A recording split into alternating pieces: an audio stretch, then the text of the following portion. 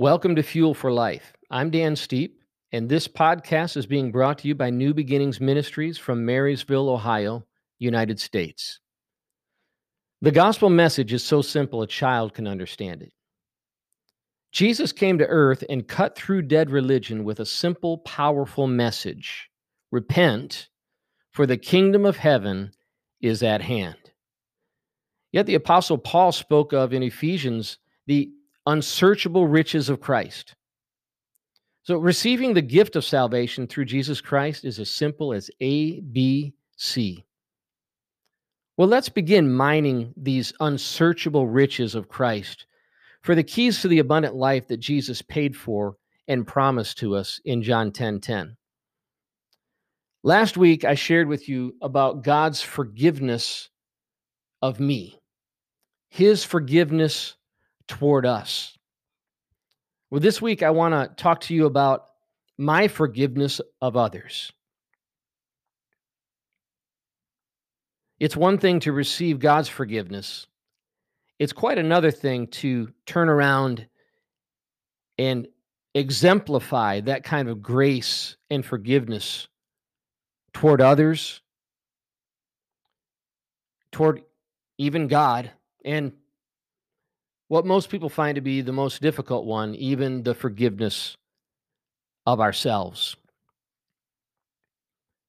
Well, let's talk about what forgiveness is and isn't. It may help us as we really begin to wrestle with and come to the place of offering forgiveness to the person who really needs to be forgiven, whether that's, like I said, myself, someone else, or even to God himself, because many times people hold grudges and bitterness and resentment toward God. But let's consider about what forgiveness is not. Forgiveness is not forgetting. Whoever said forgive and forget, I don't know, but it's not scripture for sure. You don't have to forget in order to forgive. But it's a powerful thing when you have truly forgiven someone from your heart, how you don't forget, but when you remember, it doesn't have the power over you that it once had. So forgiveness is not forgetting. It's not condoning. It's not saying that what happened is okay. Forgiveness is not excusing. It's not making excuse for the one who offended or hurt or wounded you. And forgiveness also is not accepting it in terms of saying, well, I guess I deserved it. None of those things are forgiveness. Unforgiveness is really this. This is my definition of unforgiveness. It's serving someone else's sentence in a jail cell of bitterness. Unforgiveness is serving someone else's sentence in a jail cell of bitterness. So here's what forgiveness is. Forgiveness is choosing to set yourself and the offender free. It's choosing to set yourself and the offender free. And we do that when we forgive others, ourselves, and even in some instances, God. Well, I've often said that forgiveness is a tool. It's one of many tools in the toolkit of the believer. We have this ongoing toolkit in which we pack things away that help us to overcome and to live a life of victory in Christ Jesus. There's a couple of scriptures that I want to share with you. The first one is actually a very common scripture to many people. It's the Lord's Prayer found in Matthew 6, verses 9 to 15. I'm going to be reading this to you from the New Living Translation. Jesus said, pray like this. Our Father in heaven, may your name be kept holy. May your kingdom come soon. May your will be done on earth as it is in heaven. Give us today the food we need. And here's one of the money verses in verse 12. And forgive us our sins as we have forgiven those who sin against us. And don't let us yield to temptation, but rescue us from the evil one. And here's the money verses 14 and 15. If you forgive those who sin against you, your heavenly Father will forgive you. But if you refuse to forgive others, your Father will not forgive your sins. Wow. It doesn't get any plainer than that. It doesn't get any more real than that. I think it's really significant that in this Lord's Prayer, this is the prayer that Jesus taught his disciples to pray in response to them asking him if he would please teach them to pray. When they asked him to teach them to pray, this is the prayer, this is the model prayer that he laid out for them. And 3 of the verses in this prayer, really just the one verse, verse 12, includes asking forgiveness for our sins as we forgive those who sin against us. And then when the prayer ends, Jesus tacks on, if you forgive those who sin against you, your heavenly Father will forgive you. But if you refuse to forgive others, your Father will not forgive your sins. So it seems pretty clear to me that forgiving others is a critical part of our journey in faith in following Jesus. And he lays it out there just as clearly as you possibly can. Actually, you and I, we limit how much God can forgive us by how much we are willing to forgive others. Now, I don't know about you, but that tells me that I better get busy forgiving. I need to make sure that the slate is clean and there's no unforgiveness lurking in my life, if for no other reason than because I need God's forgiveness in my life. And I don't want to be the limiting factor that would cause him to not forgive me because I wasn't willing to forgive others.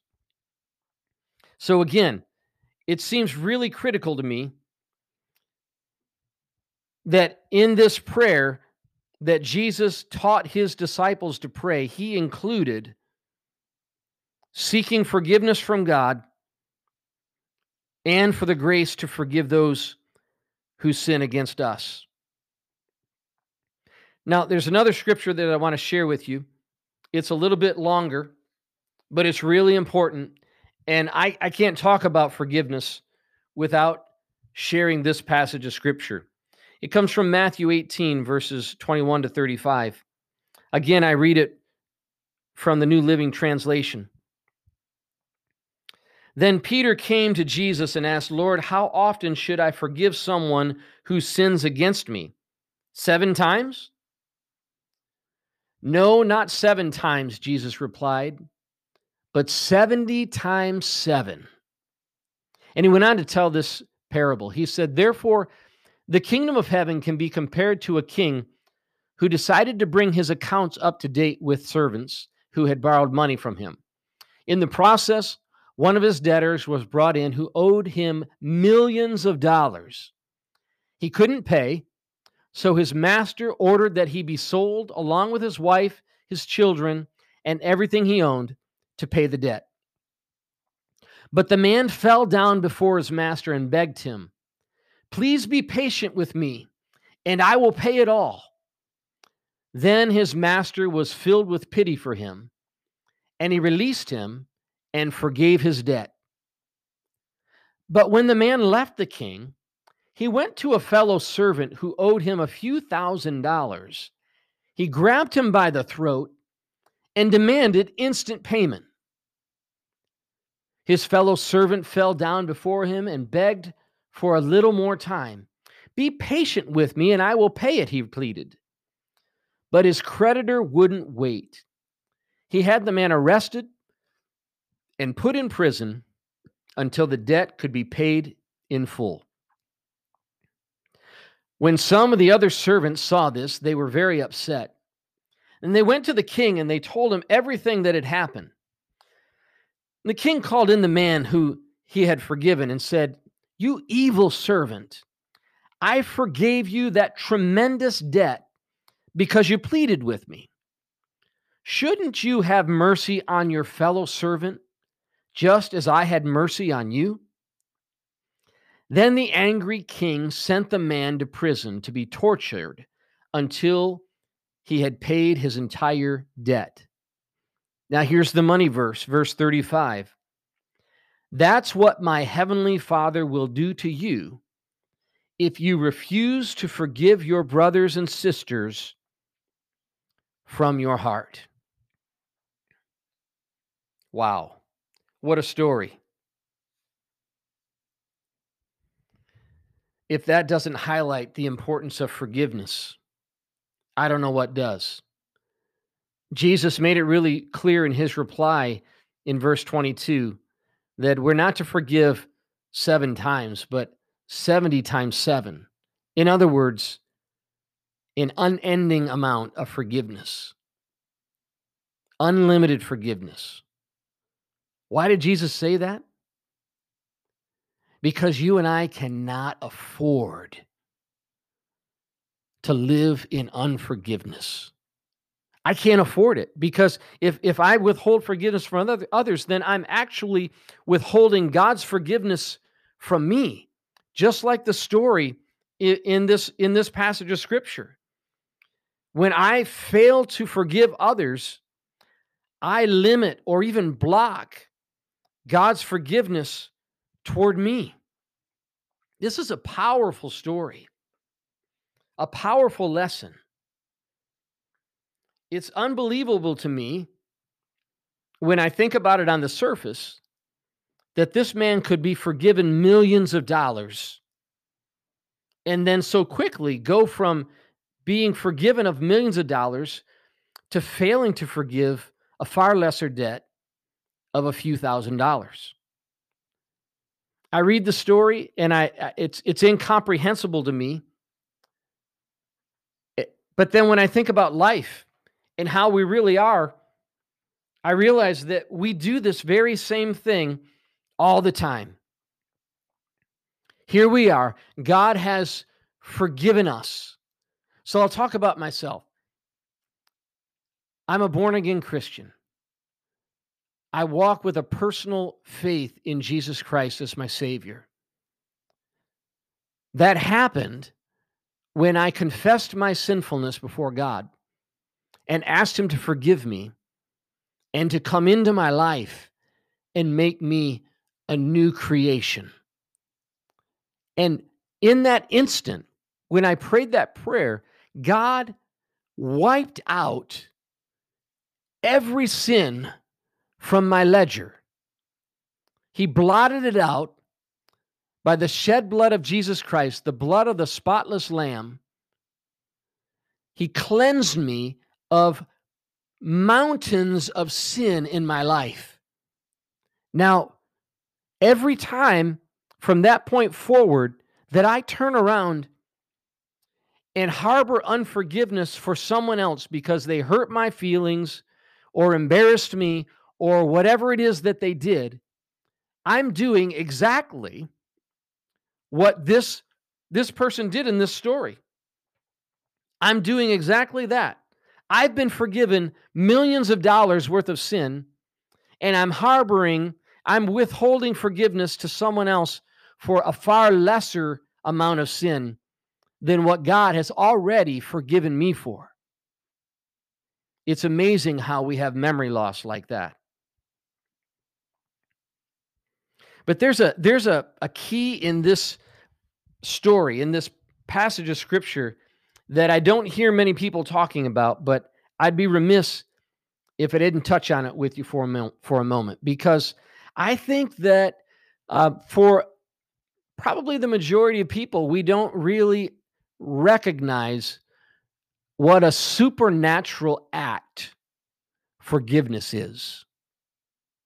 We don't actually realize that when God forgave us our sins and made us a new creation in Christ, that was a supernatural act. It was a miracle. And actually, every time you and I participate in forgiveness, in forgiving others, there's a very supernatural act that takes place. Because when I forgive you for hurting me or wounding me or offending me, I'm actually releasing myself from you. Because now I'm not stuck harboring and nursing this bitterness and resentment and offense every day of my life. And also, when I forgive you, I'm releasing grace towards you. And there's even another aspect of this supernatural forgiveness that I'm going to talk about. And it says here in verse 34, then the angry king sent the man to prison to be tortured until he had paid his entire debt. That's what my heavenly Father will do to you if you refuse to forgive your brothers and sisters from your heart. When you and I harbor unforgiveness toward another, we place ourselves in a prison cell of torment and of torture. The King James says, the angry king tells them to turn this man over to the torturers or the tormentors until his debt is paid. So there's a principle here that takes place, believe it or not. It's a principle of torment. It's that when you and I refuse to forgive others, we open ourselves up to tormenting spirits. See, we may not be locked in a literal jail cell to be tortured, but we are in a spiritual cell, in an emotional cell, and we're being tormented. There are these tormenting spirits that are released upon us until the debt of forgiveness is paid.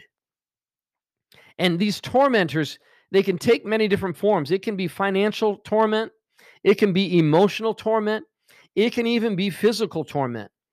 And this is a story that I always tell when I talk about this passage of scripture with people. This is a true story. It was a Sunday morning, and I was ministering. And at a certain point, a lady in our church who is very prophetically gifted, she shared with me, she probably passed me a note, and said, there's someone here today with pain in their shoulder, with shoulder problems, and God wants to heal it. Now, I don't know if you could put yourself in my position for a moment. I've never really called out something like that by faith. You're definitely putting yourself on the spot, but not really. If it's God, you're really putting him on the spot, and he always comes through. But in my flesh, I'm like, wow, this is big. If nobody comes forward, then I look foolish. But, I knew that this lady heard from the Lord. And so I called it out. And there was a young man who came forward to be ministered to with pain in his shoulder. And again, as I was talking with him, this lady, she whispered in my ear and she said, ask him if he has any unforgiveness in his life. So I asked him the question, and he began to tell me this story about him and his father and what had happened and the pain and how he has harbored unforgiveness since then, and how their relationship has really been fragmented. And so he poured all that out to me. And so I led him through the process of forgiveness. And at the end of that process of forgiveness, after, and I just had him repeat these things after me.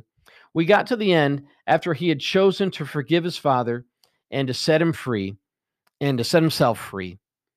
Then the final step is I talked to him about this passage of scripture that you and I are talking about right now. And then I share with him that these tormenting spirits have legal access to be there until the debt of forgiveness is paid.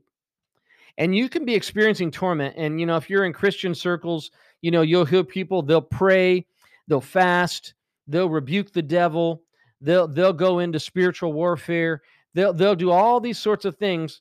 And it doesn't do any good if you're harboring unforgiveness in your life, because these things God is allowing to be there until the debt of forgiveness is paid. So after I talked to him about this, I led him through a simple prayer, and it went something like this. I just said, just repeat after me. Heavenly Father, according to your word, the debt of forgiveness has been paid. Now I humbly ask you to release and remove any and all tormenting spirits that may be at play in my life as a result of unforgiveness. In Jesus' name, amen. Prayed that prayer. He repeated it after me. Boom. As soon as the prayer was complete, he moved his shoulder around and the shoulder pain was gone.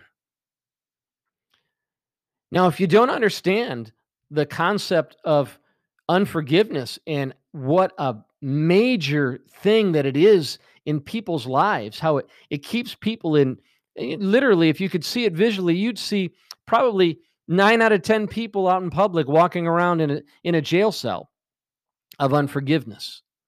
And people have no idea how much freedom can be brought into their lives simply by doing what God's word says and forgiving those who have sinned against us. Just like the Lord's Prayer says, forgive us our sins as we forgive those who sin against us. True story.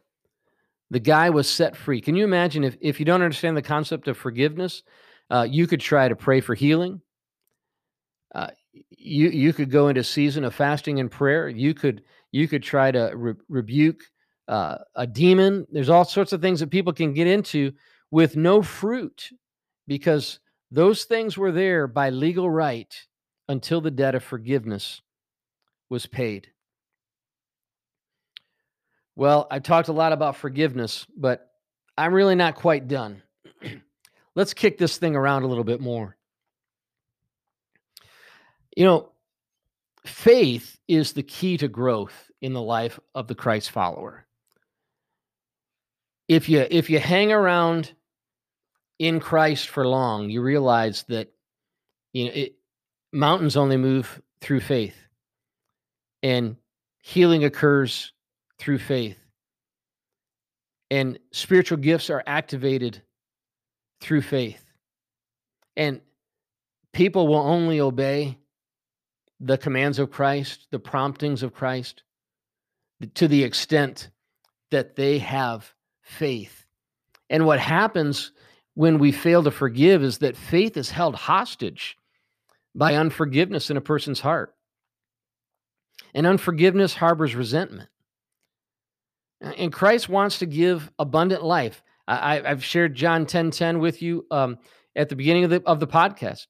And Satan wants to destroy it. I'll just repeat it again. The thief comes to steal, kill, and destroy. But Jesus said, I have come that they would have life and have it abundantly. So one tool that Satan uses to keep people in bondage is resentment. It's this unforgiveness. Resentment means that we hold grudges and we refuse to forgive those who have wronged us. And then this resentment then really just blocks the flow of God's peace and joy in our lives. If I took a survey and asked people, how many people want to have peace and joy in their lives, everybody would put their hands up. Everybody would say yes. But resentment causes bitterness and anger to grow in our hearts. It controls our attitudes and our actions by making us react to people and situations out of our past hurts rather than with freedom and love. And some people think that they're punishing someone else by refusing to forgive them. But in reality, the one who suffers most is the one who fails to forgive. Before we can allow God to take us through the process of true forgiveness, we have to first look within ourselves and ask God to reveal to us any forgiveness that we might be withholding, either knowingly or unknowingly, towards someone else. And here's some questions that you can ask yourself to try to discover if there's any unforgiveness lodged in your heart. One, does remembering a particular hurtful event trigger a strong emotional reaction? Does the stress of remembering hurtful events trigger physical reactions or discomfort? Does the painful experience bring to mind anything for which God can be praised? Can the offending party be thought of with a sincere wish that good things will happen in his or her life? Do you have a complete sense that forgiveness really has been accomplished? Is this forgiveness producing positive results in your life? In other words, lingering unforgiveness results in insecurity, suspicion, criticism, and an inability to be at peace. So a key element of true forgiveness involves releasing all the painful emotions associated with an event to the Lord.